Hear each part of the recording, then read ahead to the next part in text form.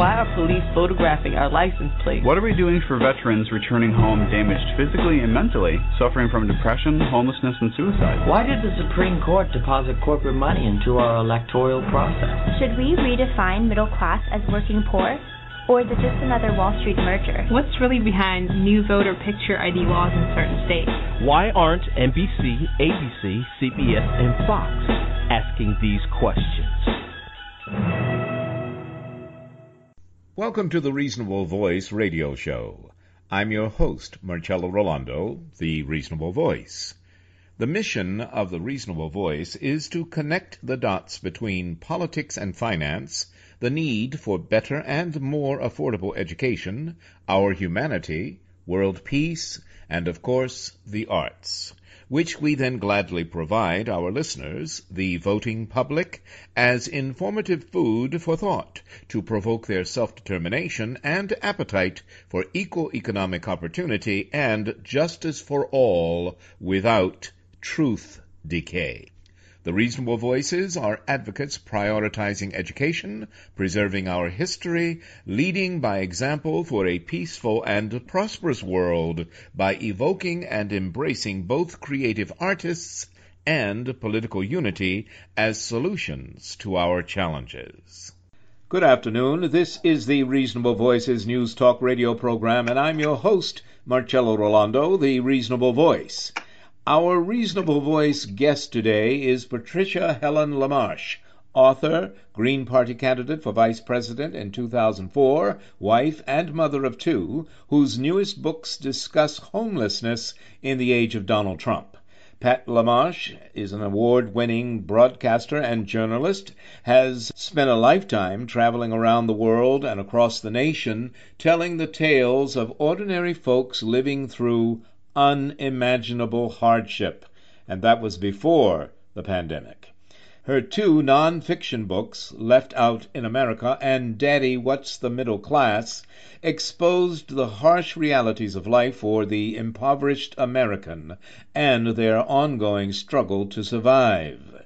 In 2004, LaMarche took on both Dick Cheney and John Edwards as the Green Party's vice presidential candidate. In recent years, LaMarche has started writing fiction with her new novel, Magic Diary, and the Priscilla Kids book series. We're happy to have her join us in time for November, the Homeless Awareness Month, although I always feel, we tag something with a month and then we don't think about it for the other 11, but we need to be better at 12 months attention. But November is indeed Homeless Awareness Month. Pat LaMarche has a new book out revealing the truth about homelessness. It explains everything from HUD to climate change and the challenges posed by the upcoming eviction tsunami. We forget about that as soon as the news stops talking about it. It's published by Sunbury Press, and it's entitled Still Left Out in America. So, Pat LaMarche, thank you so very much for being on the show. How are you today? I'm doing great. Thank you for having me. It's my pleasure. I always tell people I don't get a quantity from LinkedIn, but I always get quality. Everyone I reach out to on LinkedIn is really top drawer. How's that? That's great. That's great because that's how we met. Yes, that is. Exactly. All right. Still left out in America. I have a political friend, by the way, who I work with a great deal, and she often mentions we shouldn't just call it climate change. We should call it climate injustice. So when I read notes on you, I went, aha, here we go. How has COVID-19 compounded climate change's impact on causing mass homelessness, and why, particularly in the out west? Wow. Well, COVID-19 has sort of helped, if I want to use that word, which I probably don't. COVID-19 is not a helpful thing, but it has made people aware that someone might actually have to use the bathroom on the street if they live there. Yes. I remember many years ago when I was doing the first Left Out tour and staying in shelters all across the country and living, on sidewalks and stuff. Someone complained about people urinating in doorways. And the bottom line is, if you don't care where they sleep, they're going to have to urinate in the same place. Exactly. When COVID-19 proved that feces were very dangerous, that you could catch the disease from feces. Yes. Even just locally in my town, I got a lot more positive feedback from the town council, because I've been pushing for bathrooms in public places for a long time. Yes. Every shelf in every store was empty of toilet paper, so people started to realize that bathrooms were actually an issue. And so some of the aspects of COVID-19 have helped quite a bit to make people a little more empathetic, maybe, about homelessness. Mm-hmm. I hear you. The other thing it's done is mass homelessness, which I've kind of been acquainted with since I was an embedded reporter at Hurricane Katrina down on the Gulf Coast. Yes. Climate change causes 450,000 people to become homeless in a week, which, what we usually think of as someone falls off the system, they get sick or their house burns down and 1 or 2 or 5 people get homeless. But when 450,000 people along the Gulf Coast lose their homes, the federal government deploys. Yes, usually. And yes. I might argue not always well. Yes. And then, of course, I did spend the better part of 3 months in Paradise right before COVID hit to write this book, because 27,000 people were made homeless there in about 90 minutes. Wow. I was going to ask you about Paradise. A football field a second. Wow. It is staggering to even think about. To even imagine it. And all of a sudden, who do you turn to in time of difficulty? You turn to neighbors and family and friends. And if your whole town or your whole community is wiped out in seconds, where do they go? What do you do? Right. And in the case of the people who fled Paradise, some of them, initially had to flee as far as Sacramento, which was about 90 miles, because, 27,000 people suddenly looking for a hotel room really takes up the hotel room space. And then people, I think about a third of the Paradise community has just permanently relocated. Yes. But right now, every single child in the Paradise School Department is technically still homeless under the McKinney-Vento Homeless Education Act definition. Every single one of those children is homeless. And we often think of homelessness as just adults, but of course it's children, because families become homeless. It's not just the parents. You've written a book, a 4-part series, if I recall correctly, for elementary school kids and their grown-ups. So the goal of that is not only to get families who are homeless, I think, a better understanding of what homelessness is, but for us who read it who are not homeless. What do you say? Right. I think part of the setup is to think that it's an anomaly. And the Department of Education statistics, which are undercounted but much better than HUD statistics, say that 3% of all school children are homeless. Mm-hmm. So if 3% of anybody was doing something, that would be a lot. If McDonald's could sell a cheeseburger to 3% of us for lunch, they'd be singing. Yeah. 3% is a really high percentage of the population, and that's just school children. That doesn't count their toddler siblings or their parents or the unaccompanied youth or the elderly, all those veterans. The number is just an explosion of people. And so to keep the mythology going that this is the guy that lives under the bridge abutment who, yells at you when you walk by, that allows people to say, well, that can't happen to me because I'm not a heroin addict, Yes, I got it. And so that mythology is really important. And it was actually my grandson's idea that I write the chapter book for kids like him, because my other books are kind of Debbie Downers. Tell me, I got you. Yes, I understand. But you mentioned HUD. I wondered because in my notes I wanted to ask you about HUD and the Department of Education are the ones who are most or should be mostly involved, at least as far as the federal government is concerned, in solving homelessness in America. But you said there's some discrepancy about they don't even have the same numbers. Do they work together or what? No. There's a big silo problem. The HUD doesn't want anyone even talking about the Department of Ed numbers. It really centers on the definition. Mm-hmm. order to be considered homeless under the HUD definition, you have to be living in a place unfit for human habitation.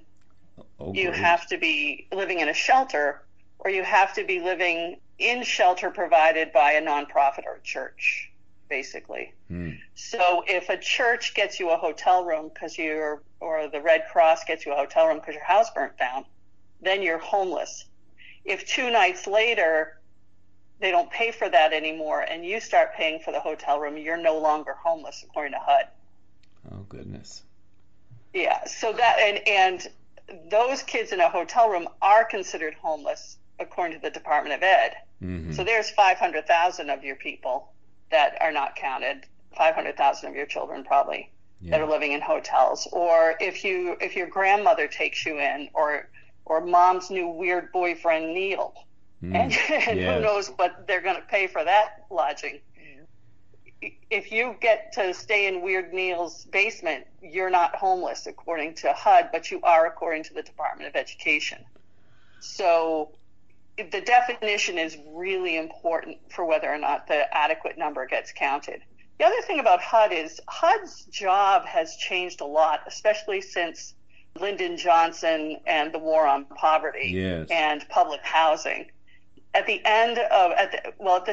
time Ronald Reagan was elected, poverty was at 10% in the United States, the lowest it had ever been in recorded history.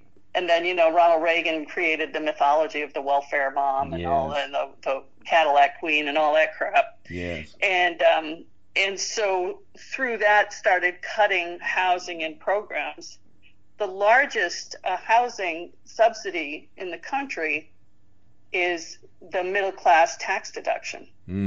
So when you file a tax deduction for your mortgage and your taxes, that is actually the largest housing subsidy that the United States government has. The money does not go to the poor; it goes to the middle and upper class. And that housing deduction is up to $1 million. Goodness. I know. So if in 1 year you're paying $1 million, and say you own a New York penthouse, and you're paying $1 million in taxes and insurance and interest, then you get to deduct that. But someone turns their nose up at someone who gets $400 a month in Section 8. It's less than half of the subsidy we give the middle and upper class.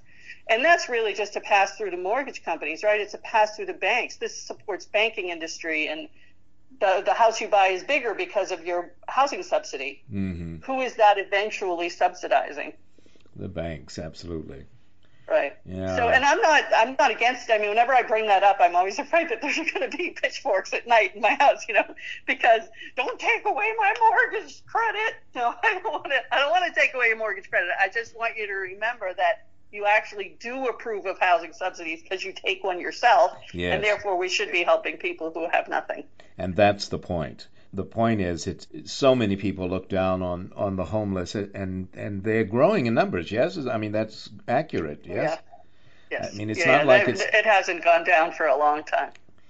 The best attack we ever had in my career was the American Recovery and Reinvestment Act, which has been nicknamed when Obama became president, the stimulus package, the Obama stimulus package was the nickname, but it was the American Recovery and Reinvestment Act, which was passed so fast that it went out of Congress without earmarks, which means the communities weren't told how to spend the money. And the communities did a beautiful job getting people housed.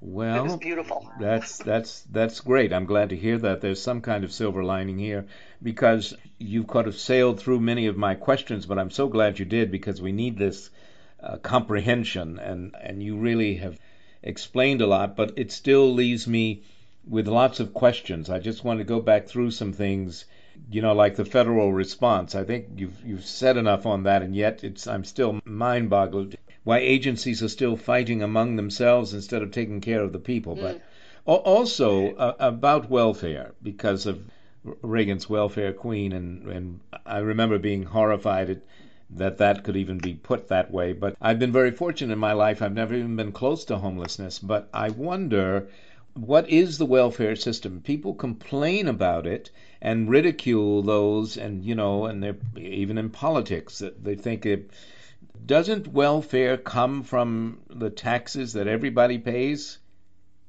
Yes, and welfare doesn't really exist anymore. Yeah. There's the temporary aid for needy families was the name that was given to it by the Clinton reforms, which were written by John Kasich. Yes. And when John Kasich was on the dais with the other Republicans, and my opinion of the president is quite low, and here was this sort of brilliant guy, John Kasich, who, while heartless in his reforms, was far brighter. And I thought, well, God's punishing you for your welfare reform. That's the only reason you're getting beaten by that guy. The only reason Trump could beat anybody would be if God was mad at his opponent. I know, gee. Yeah, the welfare reforms have pretty much made it impossible. Like if you're elderly in almost every state, some states subsidize the welfare program. Some of the more progressive states will subsidize it so that, say, an elderly person can get $100 a month. But most states do not, very few. And so what it means is unless you're a pregnant mother or have children under the age of 4, you cannot get cash assistance. Wow. So, this is the stupidest rule I've ever heard of. You've got a 4-year-old and they're going to turn 5 and you're going to have to lose your home. Yeah.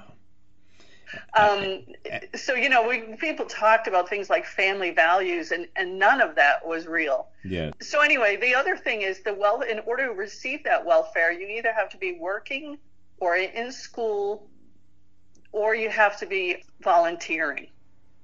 And so you can't get it unless you have a child under 5, and you have to be out of the house to get it. So who watches your children? Exactly. And how do you pay for it? And there really is no child care available to people who can't afford to pay for it. Exactly. All right, we're going to, that's cold water in the face, and it should be. We're going to have to take a break, and we are listening to an amazingly astute explanation of something we've just all sort of walked by, quite literally, on the street, homelessness. And it is still with us, and it is growing. And it involves children and veterans and everyone you can imagine, and victims of fire, floods, climate change. In any case, we'll be back with Pat LaMarche, and she will tell us more about it and more about the books that we can get that she's written that will help us understand what we need to do and why. Stay with us. We'll be right back. Welcome to the Indie Film Minute. In 2006, an inconvenient truth told us that global warming was upon us, that it was caused by the actions of mankind, and that the consequences would be dire if we took no action. 10 years later, broad predictions have coalesced into horrific specifics, and climate change accelerates. Really? Who says so? Important, trustworthy people say so.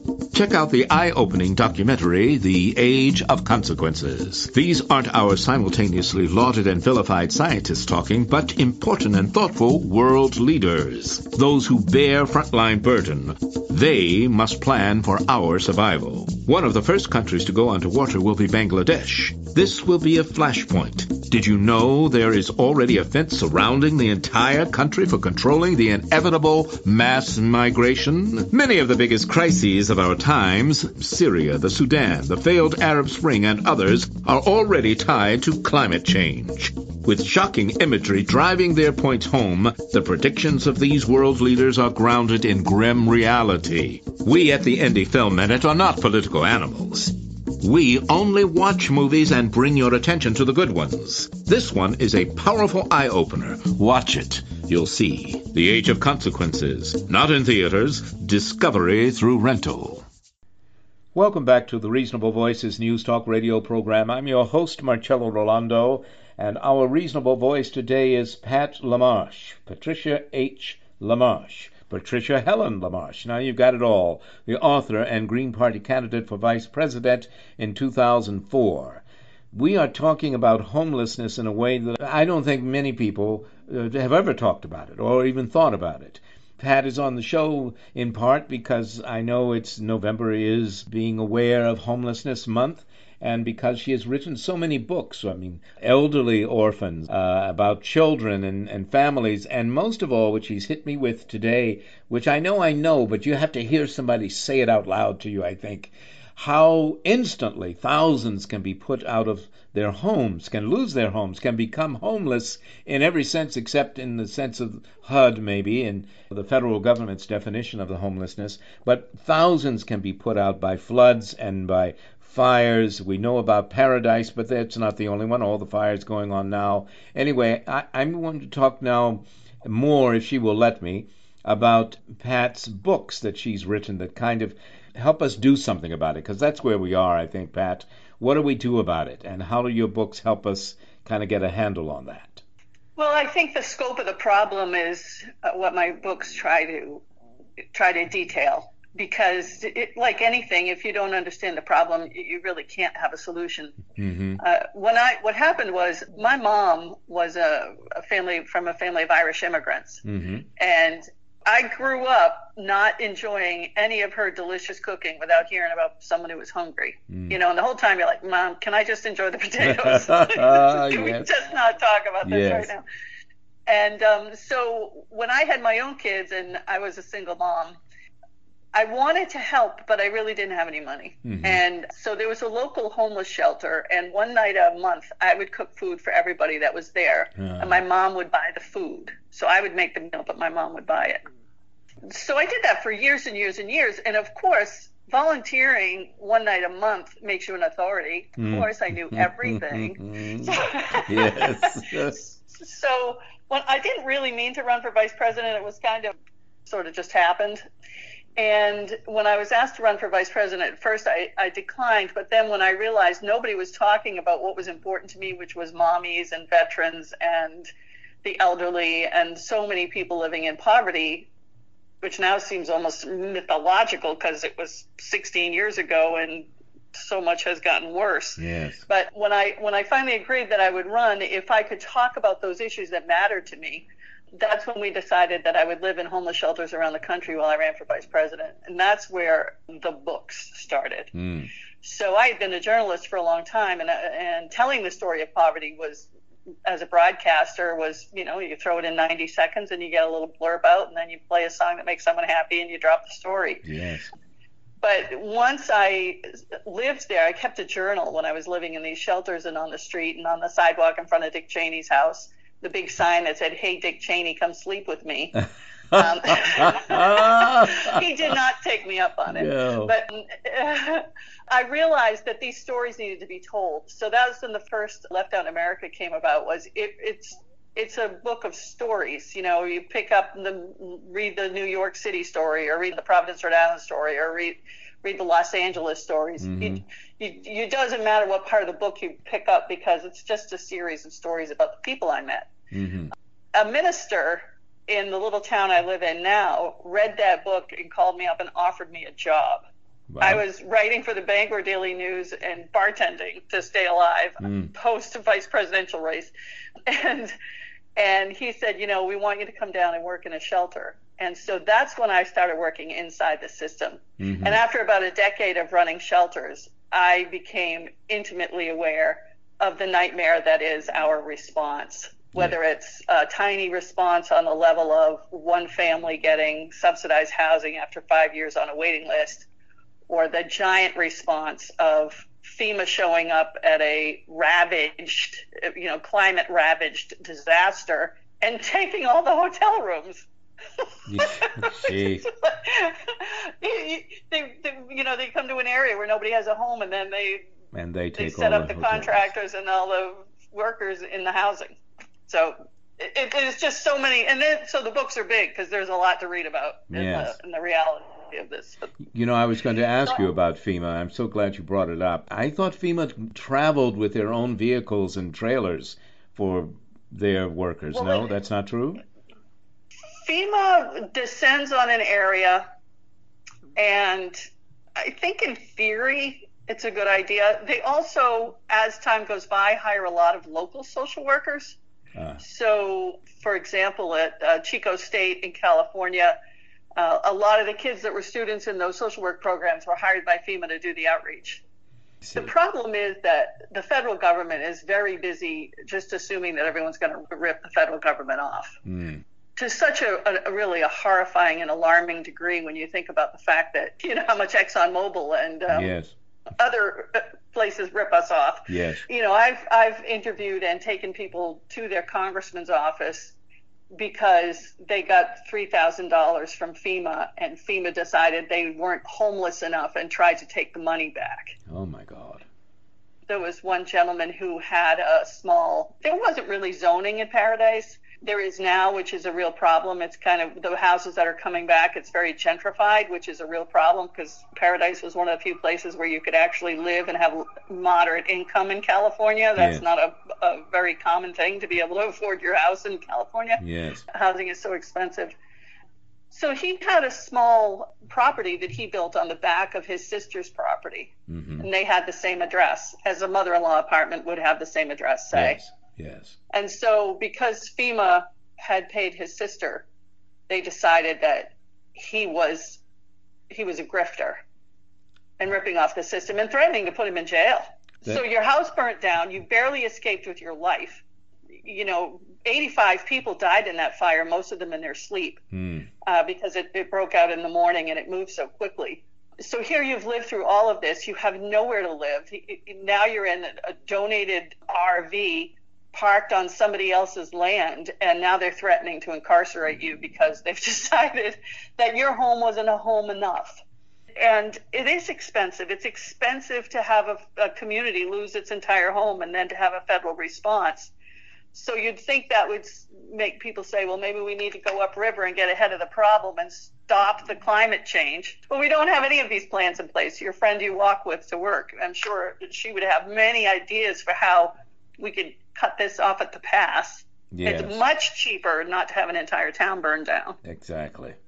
Yeah, and you're in Paradise. The guy that rented me my car, right? The car rental guy. Yes. He found his grandmother's bones in the basement of the house that she lived in. Oh, God. I mean, every single person is there's this massive community trauma. Yes. That I used to say it's really hard to work in a homeless shelter because every single person you meet is having the worst day of their life. Yes. And that was like a whole community experiencing that. And still, as you've already pointed out, in factory farms, gas companies, oil companies, just get so much off the public dole, as they say, but we cannot seem to understand the people who really need the money. There's inflexibility. The people who need the housing. What about food insecurity? I don't think I've said those two words today, but that's got to be in here too, yes? Yes, it is to some degree. Food insecurity is a big problem. If you're homeless, for the most part, you don't qualify for food stamps because you don't have a housing expense. Oh, God. I know, it's really, I mean, saying these sentences makes me feel like a moron, but it's just the truth. I didn't invent it. I just know it. And so, I mean, I had one elderly man, and, he'd get his $720 or $760 Social Security check. And if you worked a minimum wage your job your whole life, you're a poor person. Then you're going to get a poor person's Social Security benefit. Yes. So he got about $760, and he got $16 in food stamps because he didn't have a housing expense. Of course, if you live in a shelter, you're eating, even if it's just Subway or McDonald's, you're eating out all the time. And then in addition to that, every chance this man could, because he was sleeping on the floor of a different church at night. Yes. Every chance he got, if he had enough money, he would rent a hotel room. So even at $45 a night for a lousy hotel room, your $700 doesn't go very far. Yeah. So of course he had a housing expense, even if they would just figure that hotel room, but that's a luxury. And it's not calculated in when you're allocating. So food insecurity is a very big problem. And I'm actually working on a book called Humble Pie, where I've gotten recipes from people who live on zero food. Because that's what I keep trying to do. I keep trying to find another way to skin the cat, a different way to tell the story so that I don't buzzkill people so they don't want to learn it anymore. That's what the Priscilla series is it's a soft and gentle story about an old woman who befriends these kids at the park, and she has tea parties with them, and they come to find out that she lives there. So it's a gentler way Yes. to learn about homelessness. And that's what I'm hoping the food insecurity book will do, too. Tell us about elder orphans. We don't hear about that enough, but that's quite a large number of people, too, yes? Oh, yes. People who get old and have no one to care for them. It's a staggering statistic. It's in the book. I can't remember it off the top of my head, but it's a staggering statistic in the double digits, 25 or 30% of people who die of Alzheimer's at home. Yeah. So they have absolutely no external care.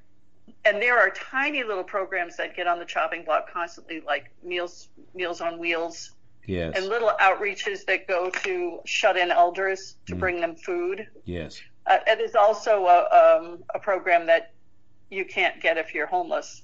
I've tried to get Meals on Wheels for elderly that lived in the shelters I was running, and they won't deliver to a shelter. So you can't do that. But they do deliver to people in homes. And, this is just one way for an elder person to see another human being once a day. Yes. There are many problems of transportation. An enormous percentage of the elderly without cars miss doctor appointments. Oh, yes, yes. Because there's no one to take them. There's no one to help them. I recently had a procedure and I had to have anesthesia, and they would not let me leave if someone didn't come to get me. Mm-hmm. And if I had been an elder orphan, I couldn't have had a procedure I needed.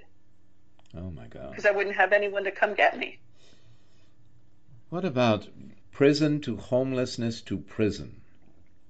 Yeah, depending on the state, there are two problems depending on the state. Prisoners have to pay for their incarceration, which I thought ended with a Christmas Carol. I thought so too, but I've heard about it recently and I was still shocked.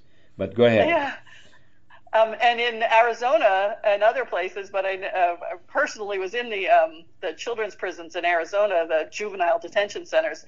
The kids have to pay for their incarceration. So if they turn 18 and they haven't paid the bill for being in jail, then they get an adult record, which is pretty horrifying. Oh, my God. I met one kid who he had a backpack full of drugs, and his uncle had given him the backpack and told him to go 3 blocks with it. Mm-hmm. So, instead of incarcerating the uncle, they just got the low-hanging fruit and grabbed the kid. If a person is in prison in my state, which is the Commonwealth of Pennsylvania, if a person's homeless here, they cannot be released from prison unless they have a home plan. And that happens in many states. And that means you've done your time, you did your 3 years, say, for whatever, and you will stay in prison longer if you don't have a home to go to. That I did not know. Right. So that's expensive. Yes. If it's stupid to the taxpayer. If they can't be, ethically and morally outraged, they need to be fiscally outraged. Yes. Because this person's done their time, and it's much more expensive to pay for jail than it is to pay for an apartment. Then they get out, and they also have the bill from their incarceration, and it's harder to find a job, so they become homeless. Then they can't pay their bill, and then they go back to jail. All I can say is I certainly am glad you were on the show, because even though there was a lot of this I knew, there is some I did not know. And that's why I asked about that, prison to homelessness to prison. I went, what does that mean? And is this part of because of the growth of private prisons in America, or is this just any old prison, including the federal government prisons? Yeah, it's a punitive thing. I think it's more state facilities, and I know that it's on a state-by-state basis. There are states that do not charge for incarceration, but it's punishing. Yes. The other one that is the stupidest thing I've ever heard of it. The problem is our laws are written by, forgive me, yes, middle to upper class white guys. Yes, I knew you were going to say that, and it's true. It's true. I always say old white men. I happen to be one. An old white men who have rich old white men who really have no way of relating to what you and I are talking about and what you are writing about. There's no concept of it. Right, and they don't know what they're writing. So the one that really bugs me, and this is going to sound funny coming from a single mom. My husband and I divorced when my children were 2 and 1. But the one that really bothers me is the deadbeat dad and deadbeat mom law, the deadbeat spouse law. Yes. And that's because it's written with this middle class conception that some lawyer isn't paying his child support. And, well, the law doesn't really apply to him. A woman who wants more money from a lawyer has to get her own lawyer and sue him. Yes. What happens is the low income and housing insecure people whose children might get WIC, which is Women's, Infants, and Children Feeding Program. Yes. They might get food stamps. They might get that $100 or $200 a month I mentioned for welfare under 5. Mm-hmm. Once a child starts to receive benefits from the state, it's not the mom that goes after the deadbeat dad or the dad that goes after the deadbeat mom. It's the state that goes after them. Mm. So you've got a guy making, say, or a girl making $12 an hour at a great job, possibly making minimum wage, which in my state is $7.25. Mm. So you've got someone making a very low wage, and they can't make the child support payment that has been assigned by the state because they're a deadbeat. Yeah. And in Pennsylvania and other states, that parent will be incarcerated. So now they can't make the payment or support themselves. Right. Yeah. So all it is paying the state back for $300 a month in food stamps. You know, for God's sake, that's the other thing that really, I mean, I learned a lot. I was always amazed when I started doing this work. I was amazed that every single day I was more stupid than the day before because I had something new I had to learn. Mm. But what happens when a child ages out of foster care? Yes. Who's paid to care then? Nobody. So a 19-year-old who has nowhere to go, like my 19-year-old did when she came home from college for the summer, that other 19-year-old doesn't have anywhere to go. Yes. And that 19-year-old ends up on the street. Mm-hmm. And the only thing they really have of value is their body. And it really is true that many programs like that for autism kids that are supported when they're minors, but the moment they are over 19, that money goes away, as though suddenly they're cured. And it's the same for homelessness.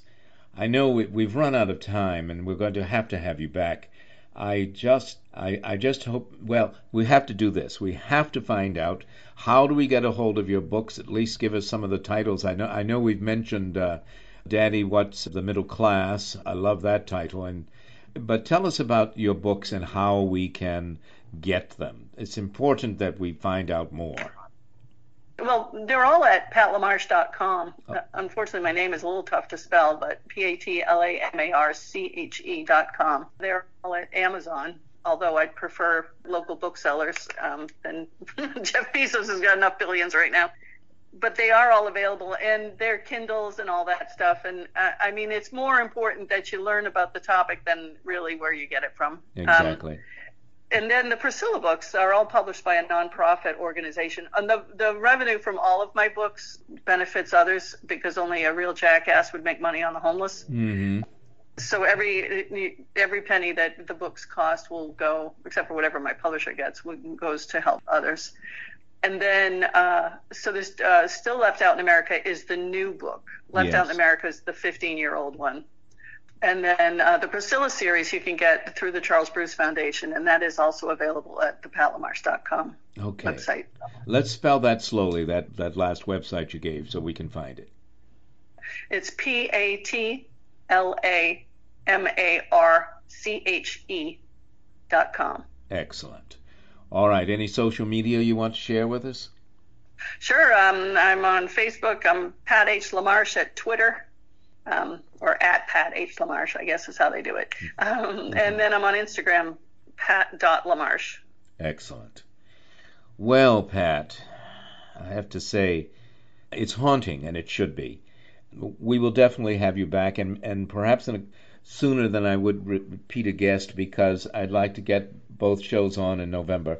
But in any case, let's talk more, and thank you so very much, Pat H. LaMarche, author, former vice president candidate, and someone who, if I understand correctly, it's not that you needed to live in a homeless shelter, but that you traveled the nation living in homeless shelters and on the street, especially in front of Dick Cheney's house. I love that. I am a former neighbor of Dick Cheney, and I just the thought of it makes there was a lot of security there, I'll tell you. I know, absolutely. I know. In any case, thank you for being on the show, and I'm just left thinking, as I'm sure you haven't, that it's you thought you knew everything, and then you realize there's so much you don't know, and I'm so glad you're in the world. How's that? Thank you so much. It's really been fun. I appreciate you caring about this. I do, and I thought I did before I met you, and then after I read about you, I thought I knew more, and then I was okay. But now that I've talked to you, or listened to you, which is more important, I realize there's more to learn, and there's a lot more to do. So let's plan on maybe in a couple of Mondays. We'll figure out a date, and you come back on, okay? Wonderful. That would be awesome. Thank you so much. All the best to you, okay? Thank you. Bye now. And now, from WatchFireMusic.com, vocal artist Jenny Burton, singing Who Will Heal the World? Who will heal the world? Who will stir the ashes? Who will bring the barren land to birth? Who will rescue the fallen man, mend the broken-hearted, build the families, give back the dignity that's now been taken away? Who will heal the world? Who will bridge the waters? Who will break the barriers between men? Now you know the answer lies with God, but the task He gives to me.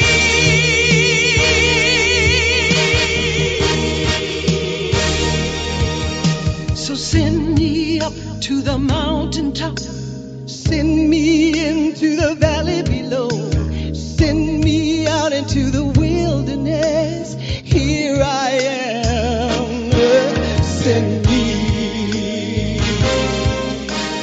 Here am I, send me. Here I am. Who will heal the world? Hello, I'm Marcello Rollando, the Reasonable Voice, thanking you for joining us and becoming one of the reasonable voices heard round the world. Why so many hate crimes lately? The question itself betrays a culture of convenience now, instant gratification tomorrow, and denial forever. Unless the very core of our collective human psyche is upended by the truth that sets us free from the big lies humankind procreated even before 1607, we'll continue to complicate needed solutions. 1. Housing is what ends homelessness. 2. Taxing billionaires actually helps working poor. 3. Common ground, computerless rural areas, and disconnected urbanites. However, until we reach such social platforms of faith of our mothers as well, hope by and by in each other, and love for all the people all of the time, this truth hurts. Hate is but the tip of our human history iceberg, imprisoned in the foundation of Cain and Abel, sweltering on the hellish quartet of self-destructive pillars.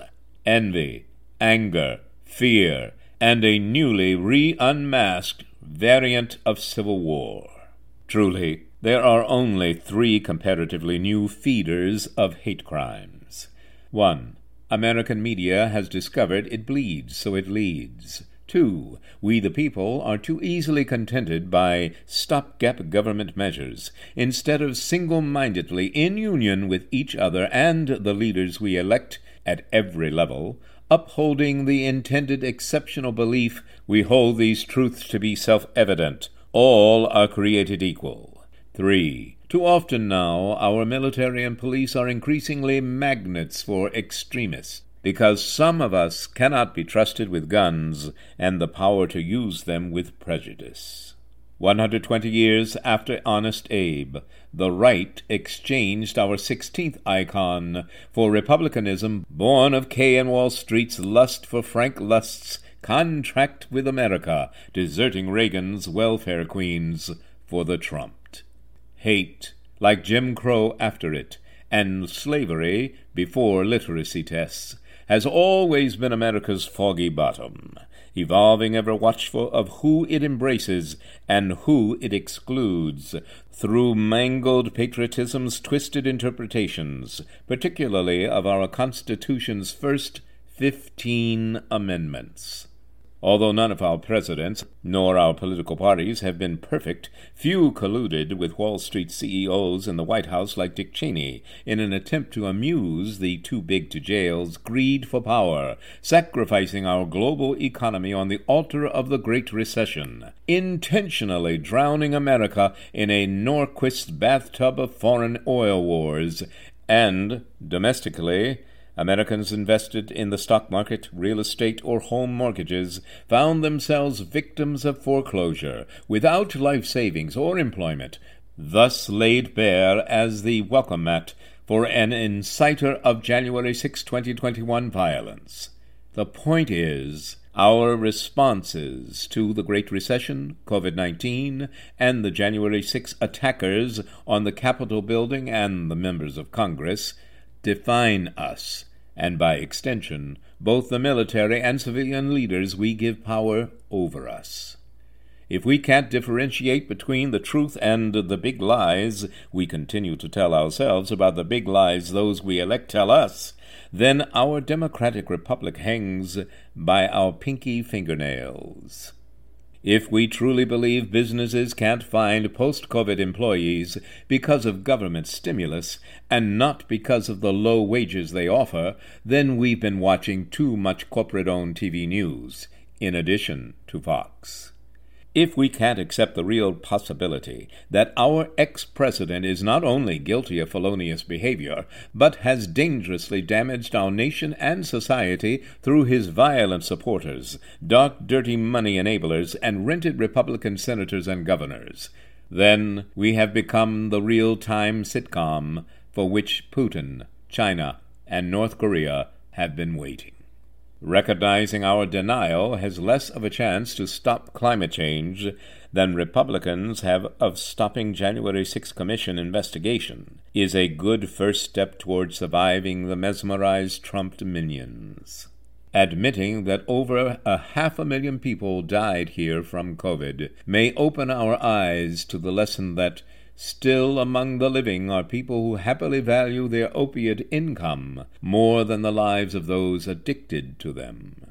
Facing the reality of America's new Civil War, we might see January 6 as our Fort Sumter, for there are millions of Americans amassing weapons that can inflict mass human destruction all over America, just waiting for the rhetoric follow-through of stand back and stand by. The wise will not see humor in 40% of Americans armed and ready to strike we, the 60%, because post-COVID has spawned a new level of fear in the likes of Charles Koch, regurgitating money and the written word into the coffers of Koch red-mapped red state legislatures, furiously racing against racial history to radicalize the ruination of parity. The 62 House members who voted against the bipartisan hate crimes bill are as much a lesson for us as climate change, COVID-19, the Colonial Pipeline's panic-buying gasoline lines, and the recent deep freeze of Americans living in Texas. But teaching civics, civic duty, and equal means equal to our children as early as middle school could be our democracy's best hope. Thank you, and join us. Become one of the reasonable voices heard round the world. Thank you for continuing to listen to, support, and share the Reasonable Voice Blog Talk Radio with family and friends, especially online. We enjoy hearing from you, and in response, yes, we are now accepting new company and business advertisers and welcoming organizations seeking to be one of our sponsors. So please do continue to email us at thereasonablevoice@gmail.com. However, if you prefer to simply make a donation, your donations are greatly appreciated and can be made through PayPal by clicking on the donate button found at the top of the homepage of thereasonablevoice.com website. Thank you for joining us today to make every day as reasonable as possible. We hope you will download and share our downloadable podcasts.